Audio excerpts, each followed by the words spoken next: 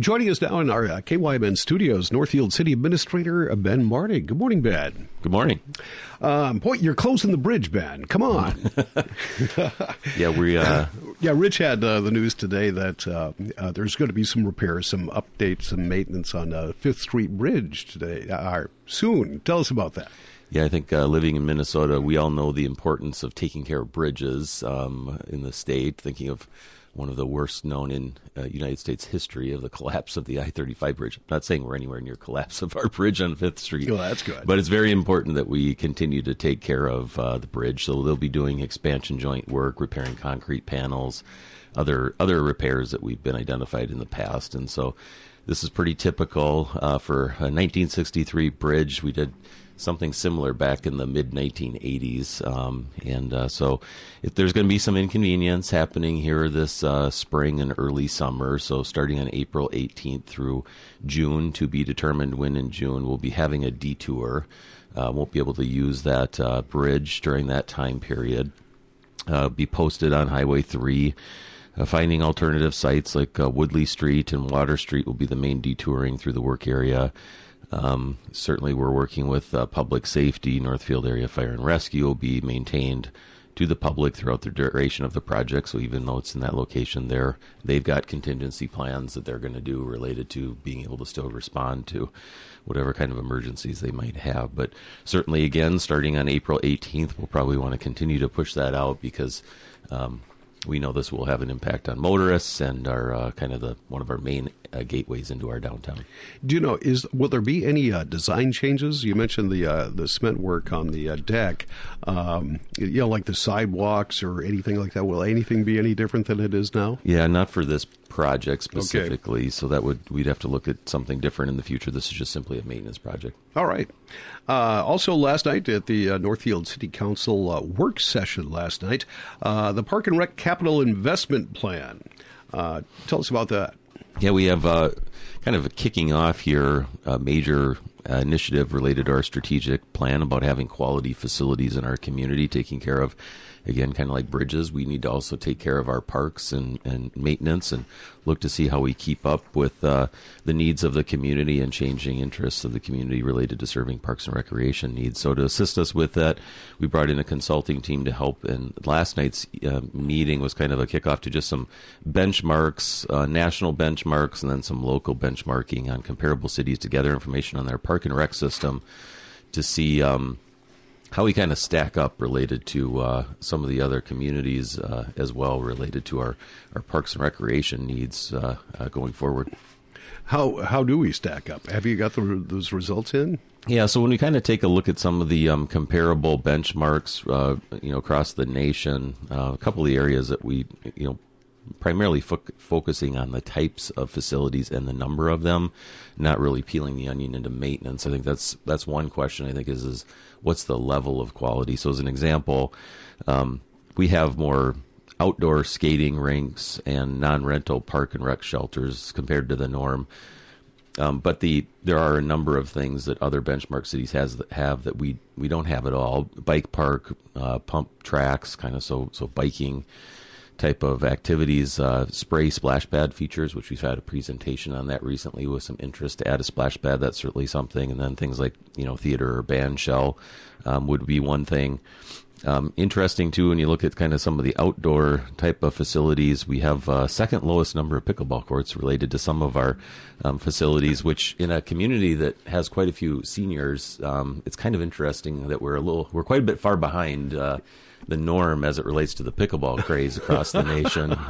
Who would have guessed? Yeah, man, it started down south and really gained popularity. The Twin Cities was a little to follow, but yeah, I mean, people have known we're upgrading the ones down near Riverside Lions Park area, and people are even using it, as we've talked about in the past, using it in the wintertime. They're shoveling it off and playing pickleball outdoors there in the middle of winter, which I think is great, but probably also says we have some more needs. I would say, too, one of the things when they looked across the board, when you look at kind of indoor recreation facilities, that's certainly one area where Northfield really doesn't have too much of that. That's at least city kind of operated.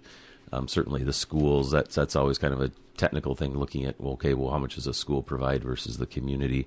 But that's certainly one where We have the 50 North kind of senior center facility, which the city funds half of the recreation costs of that operation to help that. We have an ice rink, which has got a lot of condition issues with the building. But those are our primary ones we really have from an indoor facility standpoint that the city has. Baseball fields and basketball, we're pretty much in line. We're under on the dog park, number of dog park facilities, as well as our outdoor swimming pool comparatively is lower than kind of that national standard with it. Some of the areas that kind of trending, where we know there's kind of a growing interest in areas would be themed special events, team sports, social recreation events, fitness enhancement classes, health and wellness, and education. So I kind of throw that kind of into group social recreation type of activities as kind of a national trend. And one of the other things that was called out last night when there was kind of a question posed about trends and what might be happening, kind of a bigger picture.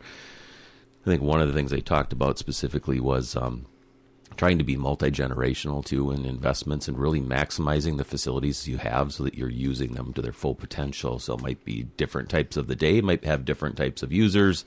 If you build athletic facilities, like if you build an indoor facility or something, make it really multi-use. I mean, I think of like the Dome, it's privately owned kind of down in Dundas.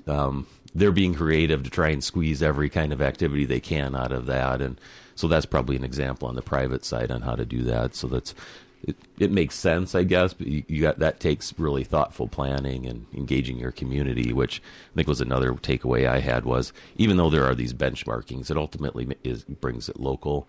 What are your local community needs and interests, and then you probably alter what you do for your community based on that. But at least kind of looking at outward to other communities at least gives you a sense of where you might stack in before you kind of look more closely. Now, I'm sure this provides great information for staff and council, and also the park board. Are they the next ones to kind of take the ball and get rolling along with this? Yeah, so this was kind of just an initial benchmarking of kind of where they're at. They'll probably be digging into this a little bit more.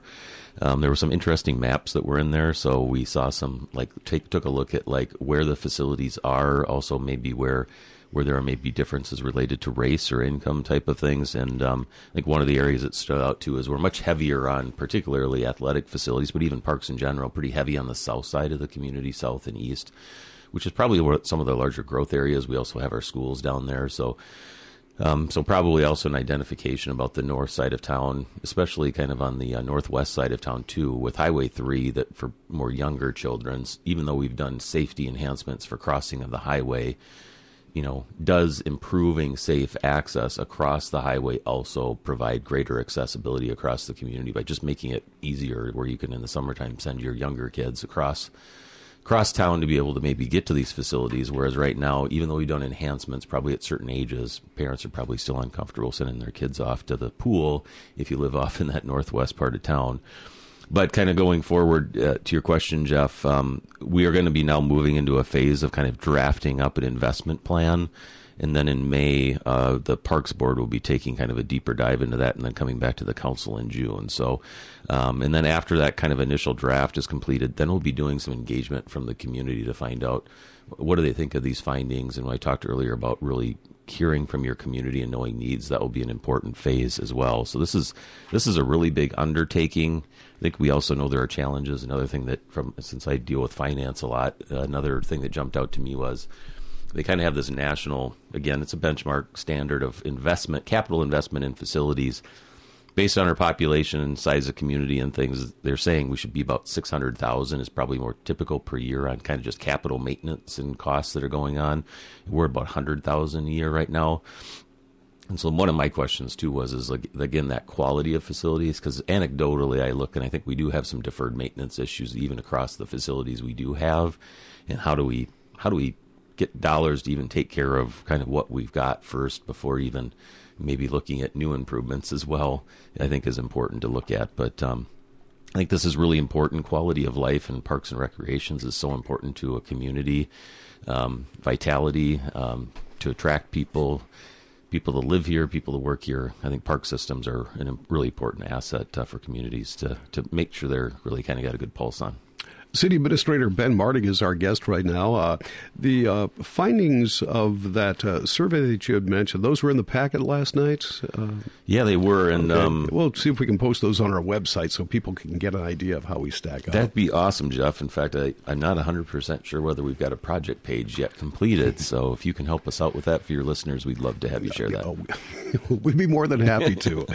I'm volunteering Rich for that duty. Sounds good. Let's move on. You also talked about the Land Development Code. Provisions related to city buildings and facilities, including initial potential amendments for clarification. Sounds clear as mud, right? Are we clarifying the amendments now? No, what the Land Development Code, talk about what portion of that you talked about last night. Yeah, so this is probably a continuation. We're talking about parks, as we've talked about, and hopefully everybody knows we've been exploring potential enhancements to the Bridge Square downtown, as well as Riverside Park adjacent to kind of the Bridge Square, looking to see if there are enhancements that can be done there to activate the river, really seeing that as an asset as well as our downtown. Through that process, too, there were kind of questions that came up because the entire kind of historic part of downtown's in the National Register of Historic Places, and Bridge Square Park is actually a site that is designated as a historically significant site on that register as well, which means there's some additional regulations that kind of apply to that. So the state historical society is reviewing it right now, and so they would have some input to kind of the plans. One of the things in our code that wasn't completely clear, the way that it's written, is it relates to public projects. For buildings and private buildings, very clearly written in the code is if building owners are in the historic district or have a historic building, they have to go through what's called a certificate of appropriateness through our Heritage Preservation Commission. And then they follow kind of federal and state guidelines as well as our local identifications to give guidance and recommendations to what needs to be done to maintain the historical integrity of a building. So you can't, as an example, fill in your windows on a historical building and make the windows smaller. And for energy efficiency, you need to maintain that look of the windows. So that's just one little example. But on public projects, it's more unclear in the way that it reads and is interpreted is that the city's actually exempt from these public-related properties, but they still would be needing to go through a review process and input process from our heritage preservation. There's some interpretation that maybe it still would require a certificate of appropriateness, which basically the difference is that the heritage preservation is the ultimate authority decider on projects if it's an appropriateness, and if it's not, then they're just advisory to the council. So we're working on some amendment options that would provide different ways to do it. Just make the HPC the decider and reviewer, or do we make them more of a review and recommend to the council and just make it more clear in the code? Those are the two primary options that we're looking at clarifying in the code. Just so going forward, we all kind of know how it is. There's one other thing we're taking a look at is potentially an appeals change where right now the Planning Commission is the appeal board. We're entertaining the idea of possibly the council being the appeal board. We'll be having some more discussions about that, but there's probably been one of the longtime members has identified one project that there was an appeal on that they were aware of, and I'm trying to blank now on what project it was, but it was quite a long time ago in history. But there certainly hasn't been anything recently, but there could be. I mean, there's big decisions like on the Archer House where there was, it was a close vote on authorizing the demolition of that building, and so there could be more major decisions to be made too. So that's another piece that's being looked at. So that'll go to the Heritage Preservation this week. Planning Commission will have a chance to take a look at it. Then we'll be coming back to the council for some direction on where they want to go with some clarifications in our code. All right. Ben, is there anything else from last night or anything going on within the city that you'd like to bring up? Yeah, just quickly, last one on the agenda was our annual emergency operations plan update to the council. One difference is we actually have been doing a major update to the plan itself. And so P.T. Hayter, our deputy police chief, has been kind of taking the lead. Mark Elliott's been working on that as well. And so we're going to be bringing back an adoption of the plan, and then it will be actually annually adopted thereafter and reviewed. So we've been doing an annual kind of training. This is, Severe Weather Awareness Month, and so the timing yesterday with our very unusual hail that we got that lasted so long was kind of appropriate timing, I guess, for a council update on the emergency operations plan. And I was saying something to Tim Isom ahead of time, who helps with kind of some of our emergency management, river monitoring, weather monitoring thing, that he jinxed us with that weather, with the emergency plan being on there last night. So he's to blame for the hail that we had coming in. But that was something else yesterday. I had a pile of hail that had kind of come off of my roof and gathered at the front of my deck, so that was kind of interesting to shovel off my a pile of hail that I had to shovel off in front of my steps leading into my house last night when I got home from the council meeting. Yeah, I live on the west side, and went home for lunch at 1 o'clock, and my garage door wouldn't open. Like, do I need batteries in this? But it turns out we had a power outage, so I didn't open up the garage, just left it in the driveway. And then came the hail. So got through, I think, with no damage, but it was a crunchy ride back to the radio station yesterday on top of all the hail that was on the roads. Yeah, fortunate you're not a commuter, that you're right here in town and you Very have to get out there that. on the highways. So right. That looked pretty dangerous out there for some of the stuff we saw on the television. Yes, it did.